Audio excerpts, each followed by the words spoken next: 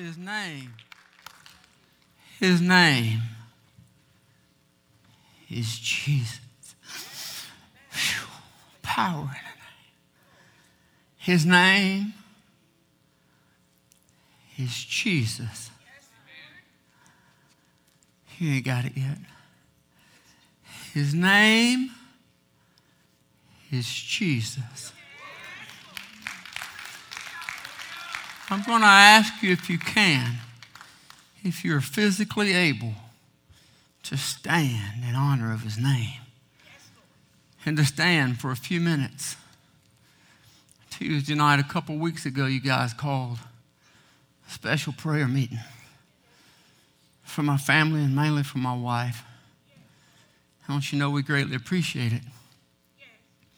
But so that you know the difference that it makes, there's tear stains on this altar. We've talked a lot of time about changing this whole carpet. Lord knows we need to. There's blood from He's Alive and tears from crosses. But there's worn out places from knees. And there's tears, stains on the carpet. Those are reminders of the battles we fought. Those are reminders of wars that we've been through, physical and spiritual wars in this church. More so than just what the tear-stained carpet is a reminder to us, your tears aren't here. God said that He takes the tears of the saints and He captures those tears and He places them in a vial. Your tears are a memorial in the presence of God.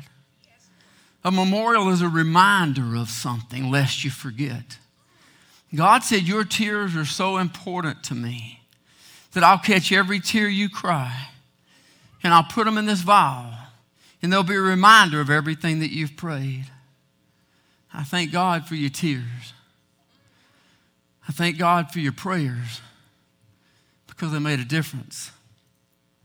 His name is Jesus. The Bible calls Him Wonderful, Counselor, Mighty God, Prince of Peace, Everlasting Father.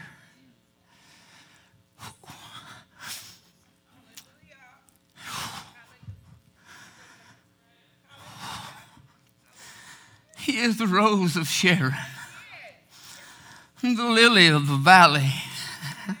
He is the rock of ages. He is the calmer of our storms. He is the one who shows up when no one else is there. He is our greatest strength. He's the one who makes a way out of no way. His name is Jesus. The most holy name given in this book by which is ascribed to the name Jesus is Jehovah. He is the self-existent one, Jehovah. In the Old Testament, the scribes were the keepers of the law. They took the law and the prophets that had been prescribed on sheepskins, and they had to carry them over into new skins and write them down that God's word be preserved. And God had a method that His word be preserved righteous and holy and complete and pure, without fail, without mistake. And as the scribe would be moving the words from one sheepskin to another perfectly prepared sheepskin, when a scribe got to the name Jehovah, he had to stop writing. He had to get up from his desk, take the bottle of ink that he had been using and set it to the side. Take the quill that he had been writing with and set it to the side. He had to go remove his garments and wash his body thoroughly, put on clean garments, come back and get a specially prepared new bottle of ink and a brand new quill, because you could not write the name Jehovah with the same pen and the same ink and the same filth that wrote all of the other words in the law and the prophet. His name is Jehovah, the one who is self-existent. He is Jehovah Shammah, the Lord, who is present. Anybody thank you for his presence? His name is Jehovah Nissi. He is the Lord, our banner. He is Jehovah Shalom. He is the Lord, our peace. He is Jehovah Sabaoth, the Lord of hosts. He is Jehovah Makadeshim, the Lord, our sanctifier. He is Jehovah Roha, the Lord, my shepherd. He is Jehovah Jireh, the Lord, our provider. He is Jehovah Disidkanu, the Lord, our righteousness. And he is Jehovah Rapha, the Lord, our healer. His name is Jesus. I want to ask if you would take your Bibles this morning and open it to the 121st Psalm. Huh? You need to sit down.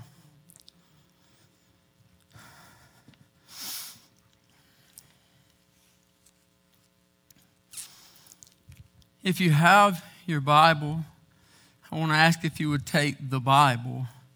I'm not an oldie. If you use your phone and your apps and those things, I'm good with that. I do that too, and I use them for devotions and all sorts of things. But I got to tell you, there's something amazing about the pages of this book.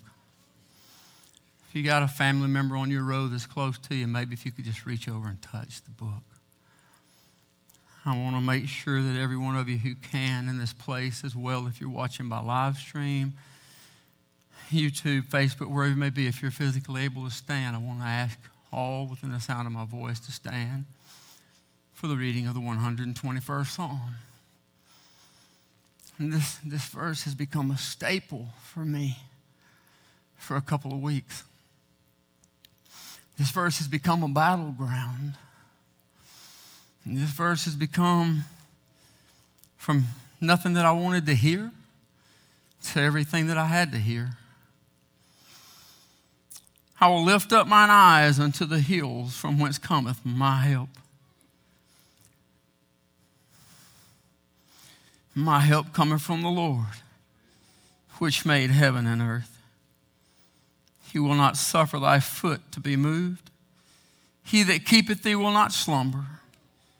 Behold, he that keepeth Israel shall neither slumber nor sleep. The Lord is thy keeper. The Lord is thy shade upon thy right hand. The sun shall not smite thee by day, nor the moon by night. The Lord shall preserve thee from all evil. He shall preserve thy soul. The Lord shall preserve thy going out and thy coming in from this time and even forevermore.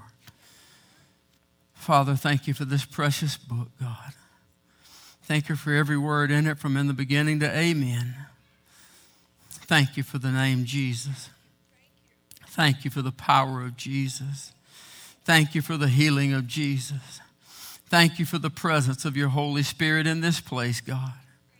Lord, I pray this morning, would you move, God? I pray you'd touch my tongue, anoint my lips, God. May you speak to your people as you'd see fit. God, I pray you give somebody some hope this morning, some help, some strength, God. I pray you give each of your children exactly what they need in the place where they are. God, I ask you to move in this place. I just want to tell you thank you. Thank you for your presence. Thank you for allowing us to be here today, God. Thank you that we can gather as children. Thank you for the blood of Jesus Christ. Thank you. Thank you. Thank you. Amen. Amen. You may be seated. I want to talk to you this morning. I want to talk to you this morning about spiritual warfare. I'm not going to talk to you about spiritual warfare from Daniel. I'm not going to talk to you about spiritual warfare from the book of the Revelation. I'm not going to talk about the spiritual warfare that Elijah would have went through when he left the widow's house at Zarephath and went and called all Israel and had the big showdown and called down fire from heaven in one of his greatest, strongest spiritual moments, and how he had the 450 prophets of Baal slain, and then he ran into a spiritual battle, and he ran for his life because of a single woman named Jezebel. Those are spiritual battles. There's a spiritual warfare that takes place all around you. There's a spiritual warfare that takes place around you, your family, your home. The devil seeks to destroy you. He wants to destroy your life. Most of all, he wants to destroy your testimony as a child of God. I want to talk to you about spiritual warfare. And it does come from this book, I assure you, because it's my life, and this book is my life, and my life is this book. But I want to talk to you about spiritual warfare in our own lives in the past few weeks. My wife was tested positive for COVID on Thursday, August the 5th. I tested positive a few days later on Sunday. Our son and daughter-in-law tested positive at the same time. We all got it. They got a different place. We hadn't been together. But we all got sick. And I don't know. I've not had an opportunity to talk with a lot of other people, but I'm about to maybe learn something here from you guys. I'm going to tell you what it is for me and for us, and then I'll ask you. But I have talked to 3 or 4 other people that experienced what I have. COVID it's more than just a virus. I don't know how to explain this. It's certainly a virus, and it's a bad one. And it attacked bodies and lungs, and it was brutally wicked, but it wasn't the hardest part. There is an evilness about COVID. There is an evilness that came with this disease that began to overtake me, that began to almost control actions. I want to ask you a question because I'm just curious. Some have had a mild case and you barely knew you had it, and some have had severe cases like Tim that fought it for months and still hasn't fully recovered more than a year later. I just want to ask for my own knowledge here. If you guys have had COVID, if you've experienced COVID and you understand the evil that I'm talking about, will you raise your hand? Yeah, all over the building. Look, I'm curious of one other thing that I have no way of knowing. If you had a relatively mild case, and you had 2 or 3 days of like a sinus infection, and you really didn't have a severe case, I'm curious to know, if you have what you would consider a milder case, but you still felt the evilness that came with it, would you raise your hand? Wow. So it's really not in the severity of it. It's in the existence of it. I don't know that I know how to explain that. All I know is that there was an ever-present evil that began to attack my home. The following Wednesday, the battle was already on. It was already a spiritual war at hand. On that Wednesday, we had about 12 to 14 cases positive popped up within about an 18-hour period. We did a call as a staff and made an immediate decision, an emergency decision to cancel services that Wednesday night. I praise God that we did, number one, because there's no telling where COVID would have gone from that in the family, but also that wicked storm came through that night. All of you guys would have been caught out in that, man. It was nasty. The power went out, was out till about 1:30 in the morning. That night, it's like all the forces of hell came against me. I don't know that I can explain it, but it's like everything went wrong. Everything I touched was breaking. I was trying to get a generator on, trying to get air conditioning. My family's at home with COVID. It's hot in the house. We can't breathe. And everything I touch breaks. Everything's messing up. I was like, God, where are you? Can't you see I need some help here? Do you even care? Does it not matter to you what I'm going through? Where are you? There wasn't no answers. I didn't feel like God was anywhere in the same North American continent that I was on. Anybody ever felt it? Man, I got mad. I mean, uncharacteristically mad. Like, I don't really get mad, but I got mad. In fact, the only two people I didn't show my anger on was them two, but I tore about everything outside and downstairs. I couldn't understand what was going on. The battle continued to rage. I went through 4 or 5 days that this book made no sense to me. I tried reading it, but I might as well have been reading a GON. You guys would send me verses. I tried devotions. Nothing changed. Nothing mattered. You know, this book is a living water. This isn't a lake. This isn't a reservoir of information. This isn't an ocean of wealth for you. This isn't an ocean of good tidings and strength. This is a river flowing of living micro and macro organisms. This is a river bringing down fresh strength, new encouragement, new strength every single day. This is a river. You pray and you ask the Holy Spirit to fill me up and teach me here as I read this book. But it's like the Holy Spirit was not present. And this was just water running by me that meant nothing. Everything continued to get worse. I couldn't seem to get in touch with God at all. My family got sicker. We're there on Friday.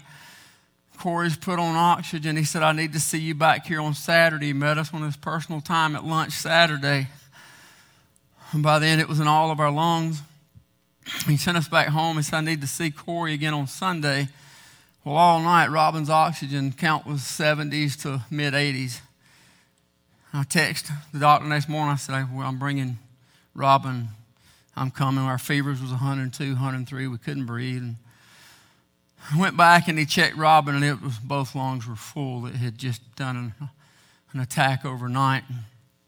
And he began to make the move to get her in the hospital, get her some help. And, you know, it's funny. I can look back over it, and I can see God's hand in everything.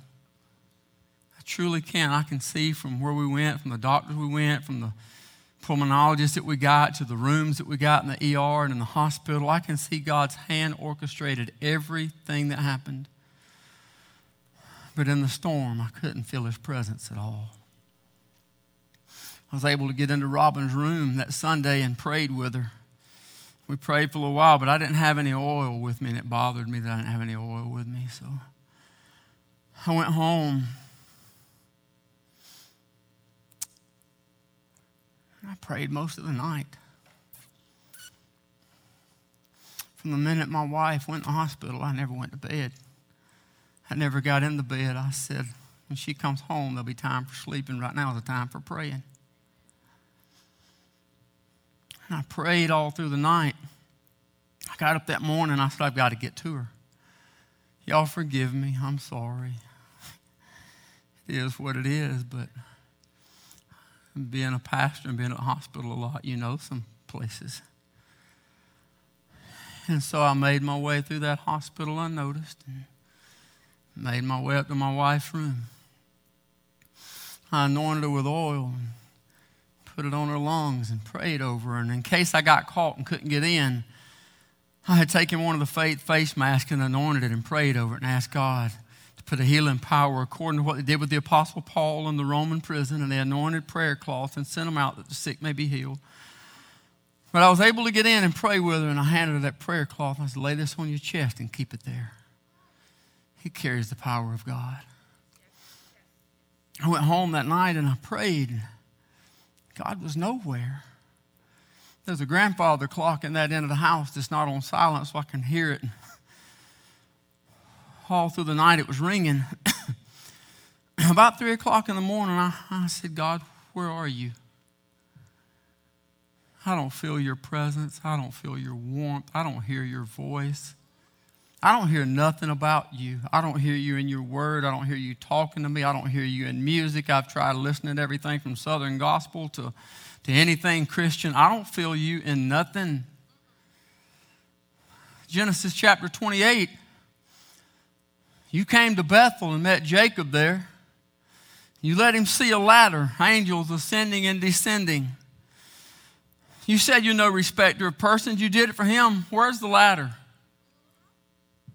Why don't you come on down that ladder and talk to me? Why don't you let me see what he... I said, better yet, in Genesis chapter 32, you wrestled with Jacob. You let him fight for it. He was scared because he was going to meet Esau, and he was afraid his brother was going to kill him because of what he did several years ago. And you wrestled with him till the break of day. And you told him that you prevailed. You touched the hollow of his thigh, that he walked the rest of his life with a limp. But he said, I'll not let you go unless you bless me. And you changed his name and you blessed him. Why don't you come down and let me wrestle with you? Why don't you let me hold on to the hem of the same garment that the woman touched with the issue of blood of 12 years? Why don't you let me hold on to your garment? Why don't you come wrestle with me? Give me a chance. I felt nothing. Sun started coming up. The Bible says elders. I thought maybe I did something wrong. I made my way back over to the hospital. I made my way back through some places that I know, and I made my way back to my wife's room. And I anointed my wife with oil again. Not that I don't believe the first time was powerful enough, but just in case I did something wrong. Because I sure didn't feel you last night. I prayed over her again. She went to sleep. She's sitting there with that mask on, forcing oxygen through her lungs, and she's out of it, and I got down on the floor. I said, God, I just don't understand where you are in all this. I can't feel you for nothing. It feels like a barren wasteland. Went home that day. I prayed. I prayed all through the night. I laid on one side a while, the other side a while, praying. The clock struck 4 o'clock. I said, I can't take this anymore, God. I said, I need to talk to you. I need to talk to the one that touched the eyes of blind Bartimaeus and his sight was healed. I need to talk to the one that anointed the eyes of the blind and sent him to the pool of Siloam and he came back seeing. I need to talk to the one that touched the ears of the deaf woman and she came hearing. I need to talk to the one that touched the tongue of the mute and loosed it that he could speak. God, I need to talk to the one that called Lazarus out of the tomb. I need to talk to the one that stopped the beer and raised the child up alive and gave the dead son back to the widow alive. I need to talk to the one that in the beginning created the heavens and the earth. The earth was without form and void, and darkness was upon the face of the deep. The Spirit of God moved upon the face of the waters and said, let there be light, and there was light. God saw the light that it was good, and God divided the light from the darkness. The light he called day, and the darkness he called night. And the evening and the morning were the first day. I need to talk to you. I need to talk to the Word. The one that was in the beginning with God, and in the beginning was God, and by him was everything made that was made, and was not anything without him was nothing made that was made. I need to talk to the fourth man in the fire in Daniel chapter 3. I need to talk to the one that quenched the mouths of lions.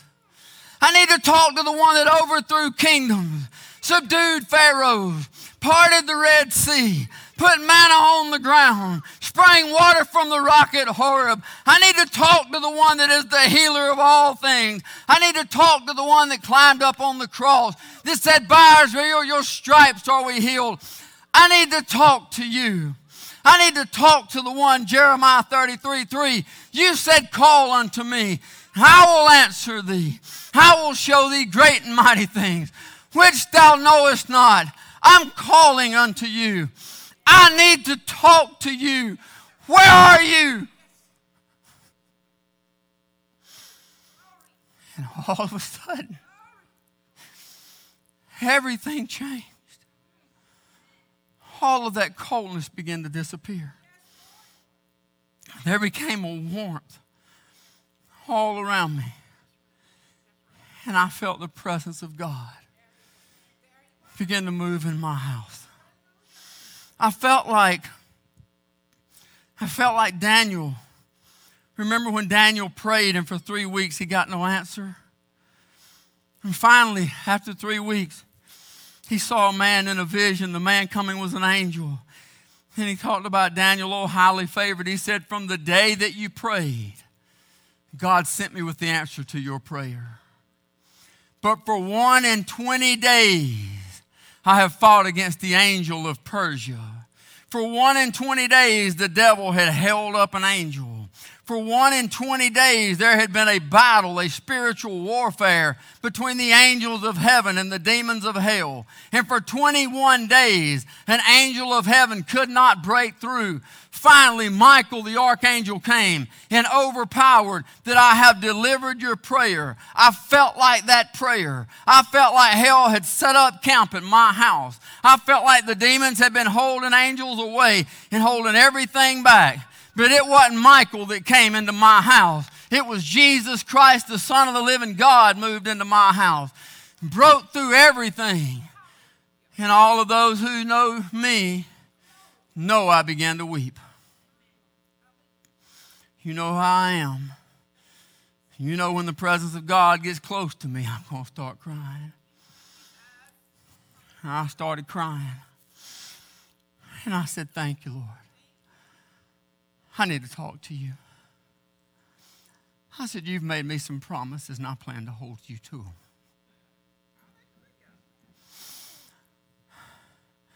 I know in Hebrews 9:27, your word promises appointed unto man once to die. After this, the judgment, you can have that. Appointed unto man once to die. You said 70 per adventure, 40, that's 70, 80. All that means is eventually everybody's going to die, but it don't mean now.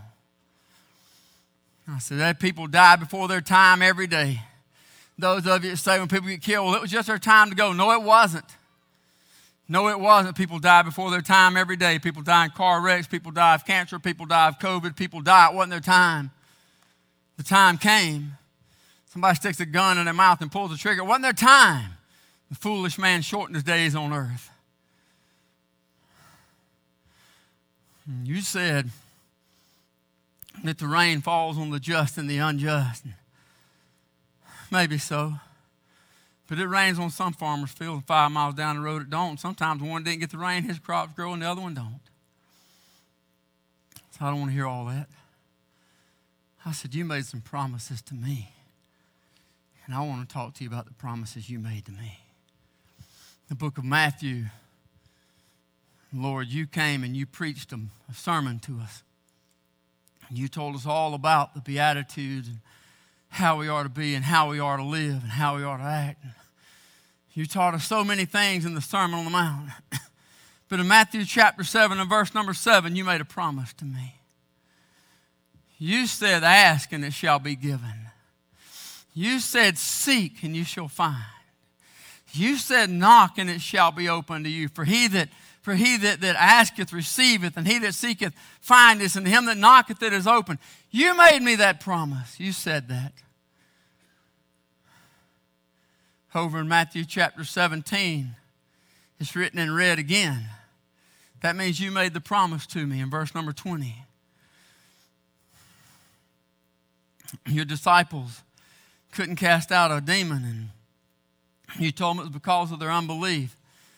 But you went on to say that if you have faith as a grain of mustard seed, that you shall say unto this mountain, remove hence to yonder place, and it shall be removed.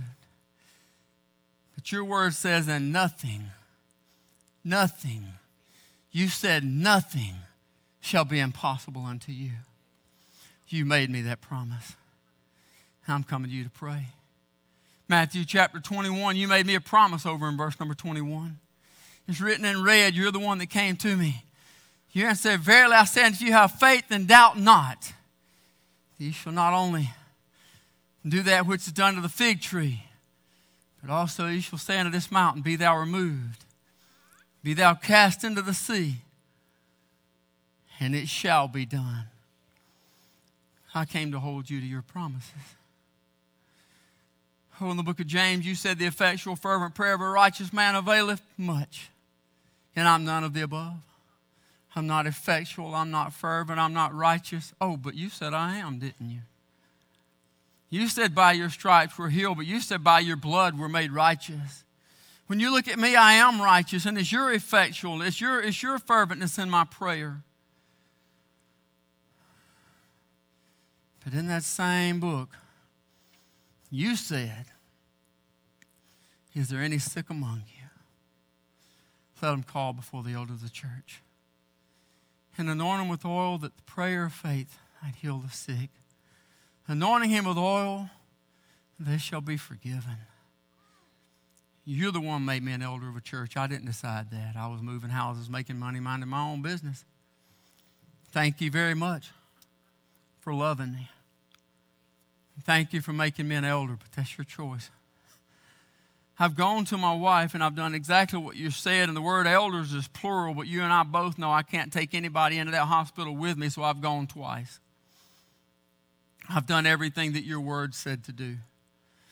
I've anointed her body with oil that the prayer of faith might heal the sick. You said that if we pray the prayer of faith, having no doubt, that means if I have no doubt in me and I've prayed it, then you have to answer it. Search me, O God.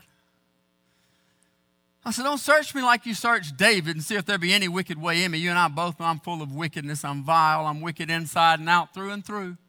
I'm a vile creature. But then again, you don't see that, do you?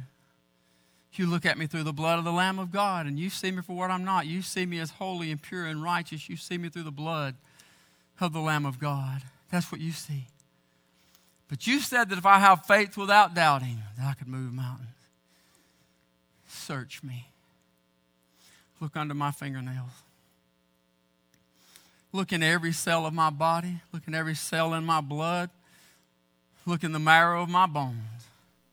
Look in the darkest, deepest corners of every area of my heart and in my life. And you find doubt in me. You find one doubt in me that does not believe from in the beginning to amen. Find 1 ounce of doubt about the fiery furnace, Jonah and the whale, the revelation Christ to come. Find any doubt in me. Say, God, if you find 1 ounce of doubt in me, then you kill my family before the sun comes up in about 30 minutes. But if you don't, you heal my wife. When you pray, prayer's a two-way street. When you've spoken your peace, shut up and listen. Many of you know many years ago I got mad at God. I told you a story about outside, and I got mad and kicked rocks and slinging stuff and yelling at God, and I got through and I said, you got anything to say to me? Say it now. Y'all remember that story? And God said, now you sit down and listen to me. And took me to Job chapter 38 and said, who do you think you are? Where were you when I hung the earth on nothing? Where were you when I spanned the stars across the heaven and calleth them all by name? Tell me in all your infinite wisdom if you can. Where were you when I hollowed out the oceans with my hand? I haven't forgot that woodshed. And I know I've been bold before God. But my wife was sick, and that's all that mattered. I laid there for an hour. The sun's coming up. Matter of fact, that morning, that's what inspired the text, Paul. Sorry to text you guys at 5:30 in the morning. But after the prayer, the presence of God had finally broke through at 4 o'clock in the morning when I felt His presence. I sent the staff a text at 5:30 in the morning. I said, COVID may take away my physical ability to taste and smell, but nothing in heaven and earth can take away the ability to taste and see that the Lord is good. I lay there for about an hour and I hadn't felt anything from God. I reached over and picked up my phone and I hit play. It was on Pandora and a song came on. How many of you have ever had God speak directly to you in a song in a moment's notice? I'm talking about answer questions you asked and give you hope and help. So while I'm laying there waiting on God to see if He's going to speak to me, my mind's swirling. You know who you're talking to. You've been pretty bold, but God, you told me in Hebrews 4:16 to come boldly under the throne room of grace that I may obtain mercy. I've done according to your word. I've come boldly. I've come boldly on behalf of my wife. I've not done anything outside your word, not anything outside your book. God, have I stepped over the line? You're here. I feel your presence. I feel it close to me. I'm still fighting back tears, but you're saying nothing. Have I disqualified myself? Well, that song began to talk about all that and how I hadn't disqualified myself and how God was there in all of my mistakes. And the song said that he would finish what he started. Because it had the lyrics and I wanted to see it, I was looking at my phone on the lyrics. I looked at it, probably listened to the song 4 or 5 times. One of those ads popped up on my phone and says, you might like this. I don't know why they do that. I never like them. Y'all's phone do that? This one's like one of those African things, 10 lions ganged up on a wildebeest, tackling him down, killing him, hanging all over him, biting him, eating him while they're still. I hate that. I literally hate that. I hate all that African stuff, the cheetahs tripping up the antelope, catching them by the throat and climbing up a tree. I hate the cruelty of nature. I love nature. I love outdoors. I love deer, turkey. I love watching, but I hate the cruelty of nature. I truly, in all of my heart, I cannot wait until the day when the lion lays down with the lamb and all things are made new. I cannot wait for that day. I started thinking about, man, that stuff's so unfair. And I found myself thinking about life, just life's unfair. Ain't nothing fair about life.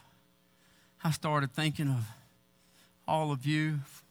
I laid, probably turned into hours praying for so many of you and all that you've been through. I thought back about storms. I thought back about Miss Kathy and Lynn Coleman. I think Lynn was 37 years old, 2 children, one about to get married, and cancer killed her. Nothing fair about that. Of my own 2 cousins didn't even make 40 years old and cancer killed them. I thought about the Clay family in 2020. Man, what a year you guys had. Calling out your name and praying for you.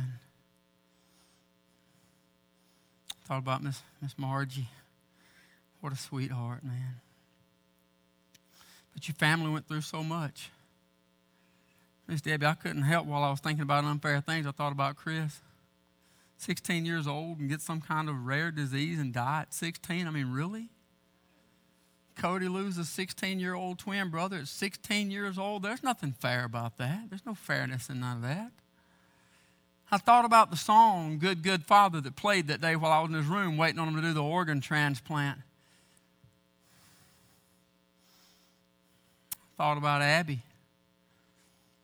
Abby's in the medical field. Odds are she probably caught COVID from somebody that she was trying to help and got them to the hospital, and they're okay, and she died. There ain't nothing fair about that. I thought about Josh. 2.5 weeks or so ago, Josh Bronner made a mistake. Man ought to be able to make a mistake and not kill him, hadn't he? Think about this story. 35-year-old man. He and his wife both grew up. Fairly well-to-do homes. They're used to the finer things. They met in college. Both had good jobs and got married. They had children, and as the children got older, his job paid so well she was able to quit, stay home, take care of the children. They're elementary school age now. One morning he's going down the hall, girls, and they're supposed to be getting ready to school, and they're playing. He goes in, tickles on them a little bit, loves on them, hugs them, tells them bye. Goes in there, his wife's got lunch ready. He takes his lunch, tells his wife, I love you. She'll be home about 5:30. He gets in the car for his 25, 30-minute commute to work, and not even 5 minutes from home, he gets his coffee and spills it on his tie. I mean, come on, man, really? Those of you who know anything about coffee, that's like the spillingest thing in the world, right? You spill a couple of gram forms in the kitchen, it gets all over the whole kitchen. You spill a drop on your tie in the car, and it gets all over the dash and the console. Gets on his tie, and he's like, oh, man, you got to be kidding. I got meetings. I don't have time to go back. He reaches over knowing there's a napkin in there what his lunch has got before him. He gets back, and he looks up about 2 seconds too late. He's crossed the center line. There's ditches on both sides of the road. The truck had nowhere to go. And just like that, it's over. 2 children without a dad. A wife is now a widow, raising 2 children at home with no help. It's not fair. Nothing fair about none of it.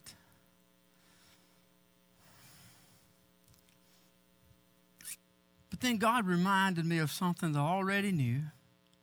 I've just never seen it quite in that form. God reminded me that I serve a God that is sovereign. I serve a God that is holy. I serve a God that is good. I serve a God that is righteous. And I serve a God that is not fair.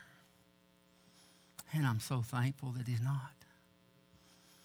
God is grace beyond comprehension. God is mercy without measure. God is love without limitations. Long-suffering beyond anything we can imagine. But God's not fair. If God were fair, Jesus never came. If God were fair, the Holy Spirit never put the seed inside of a virgin named Mary. Jesus never became flesh and dwelt among us. If God were fair, the tree that grew, that became the cross, never got planted. If God were fair, the stone at the base of the mountain where they hewn out a grave where the Lord barred it for 3 days, that stone never got formed. If God were fair, Jesus Christ never climbed up on a cross. If God were fair, the blood shed at Calvary would be mine and yours. It was our sin, our transgression, our iniquity. But God's not fair. God's merciful. For all who come to him and trust him as his personal Lord and Savior, there's not going to be a fair trial. Somebody say, thank you, Jesus. Miss Kathy told me the story about Josh. She'd gotten him out of the tub, doing CPR on the bathroom floor, trying to get him back. But at the time all that was going on, Josh was in a courtroom, and the accuser was present. The same accuser that's going to be at your trial. The same accuser that knows all of your mistakes and all your failures and everything you ever did wrong, every sin. And the accuser was telling God, look at him. Oh, he struggled off and on for years with different things. He's been in church and out of church. But he messed up this time. Look at him. Went too far this time. He's mine now. And God looked at Josh. And he looked at the Son. The Son looked at the only thing that mattered. And that was the Lamb's Book of Life. And he turns over there. And he says, Josh Bronner, 11 years old, Sunnyside Baptist Church. Trusted Jesus Christ as his personal Lord and Savior. The blood has been applied. Whew. And when the blood has been applied, it can never be removed. The Son looked at the Father and said, redeemed. Thank God for unfair trials. The Father looked at Josh and said, enter into your rest. Great is your reward. I thank God that I serve a God that's not fair, but merciful. But can I tell you something? For those who refuse the gift, for those who say no to Jesus Christ, well, God, thank you for sending him. Thank you for letting him be beat to death, brutalized, killed on the cross. Thank you for the offer of the gift, but no thank you. You're going to get a fair trial and you ain't going to like it. If you've never trusted Jesus Christ as your personal Lord and Savior and you leave this life, you will stand present at a fair trial. And your answer will be, depart from me, ye that worketh iniquity. I never knew you. The Bible tells us in Revelation 20:10 that death and hell will be cast into the lake of fire.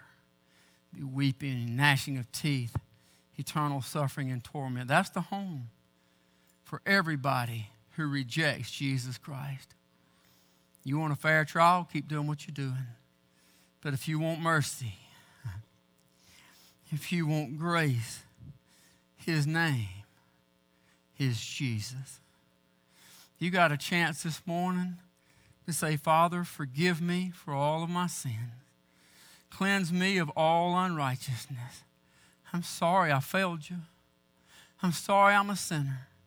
But I believe that you're holy. I believe that you're righteous. I believe that you're the Lord. I believe in Calvary's cross. I believe in the third day resurrection. I believe in your word, and I'm asking you, Lord Jesus, to come into my heart, forgive me of my sins, and save my soul. If you're faithful and just to say that prayer, He's faithful and just to save your soul. And praise God, when judgment day comes, we won't get a fair trial. You know, everybody has their stories, things that some people may or may not believe. All of you got your own. God has done personal things for you. It's just like when we were in Costa Rica and God fed the Bree Indians. He fed the multitudes before our eyes. We did not have enough food to feed the people that was there, but we fed everyone and had food left over. I've seen God feed the multitudes. It doesn't matter to me if you believe that. I don't care. I mean, I've seen God. That's all that matters. All of you have a story where God did something for you that the rest of the world, even Christians, as bad as I hate to say it, go, whatever. I want to tell you how personal God is. On Saturday night, my wife called me. The doctor was in the room, and he wanted to talk to me, and we talked for a while.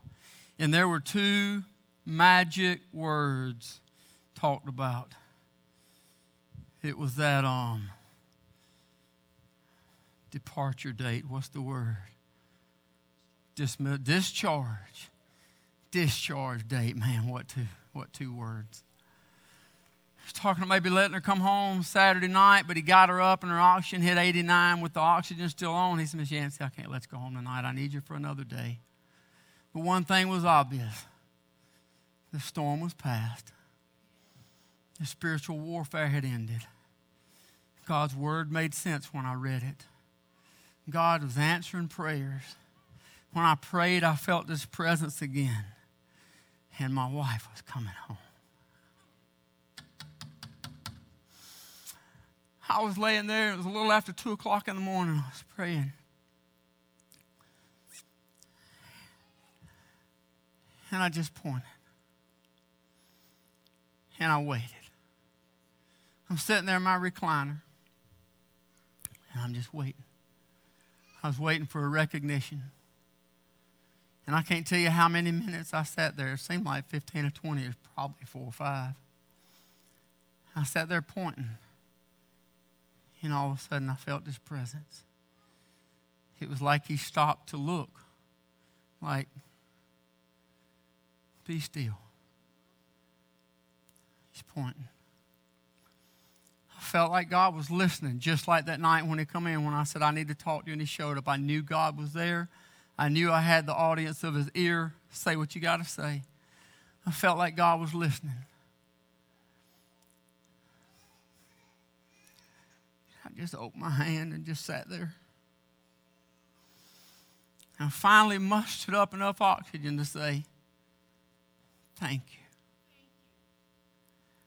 God said, you're welcome. If you want to know how personal God is, put yourself in a personal situation. Put yourself in a time that matters. God is a very personal God. A very loving God, a very gracious God, a very healing God, a very come to you and you have to have Him God. And I think God on Judgment Day, He's not going to be a fair God. Anybody thankful for grace? So I told you God gave me a song. Song may not mean 2 cents to you. Let me tell you, I told you that I was laying there debating on had I gone too far. God, did I step over the line? Am I out of bounds? I mean, I have spoken my piece plainly, but not one time did I come outside of your word, not once. You've heard me tell you many times, when you pray God's word back to Him. It means you've read it, and it means you believe it. And I said, God, I have not prayed one thing outside of your word. I have called you by your name. I have called you by everything that you are, and I have not stepped outside of the boundaries with anything.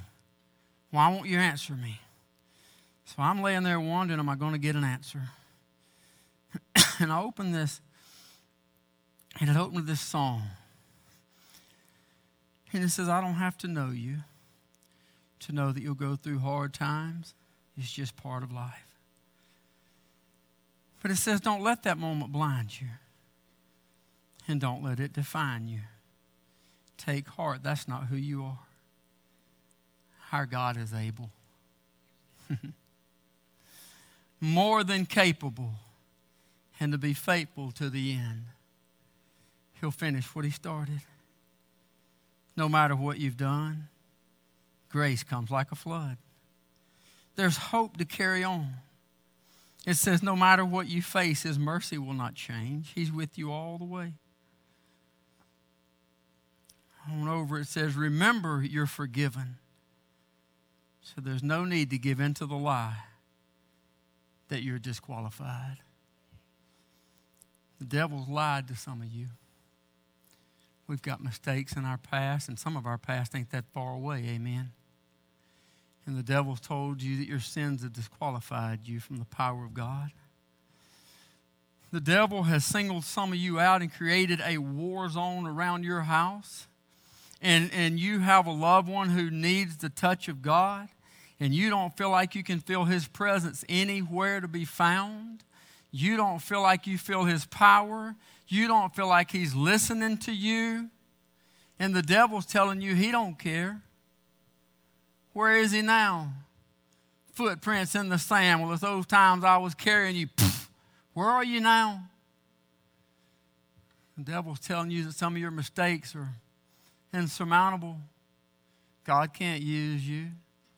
You know what you've done? Can I tell you the devil is a bold-faced, flat-out lie. Father of all lies, lying to you. They just told you you're a chosen vessel. You're a treasure. You're a clay formed by the hand of the living God. So I'm going to have Philip play this song. I'm going to ask everybody if you would to stand, but I want you to stand in honor of the name, Jesus. His name is Jesus. There's no other name that we need, no other name that we got.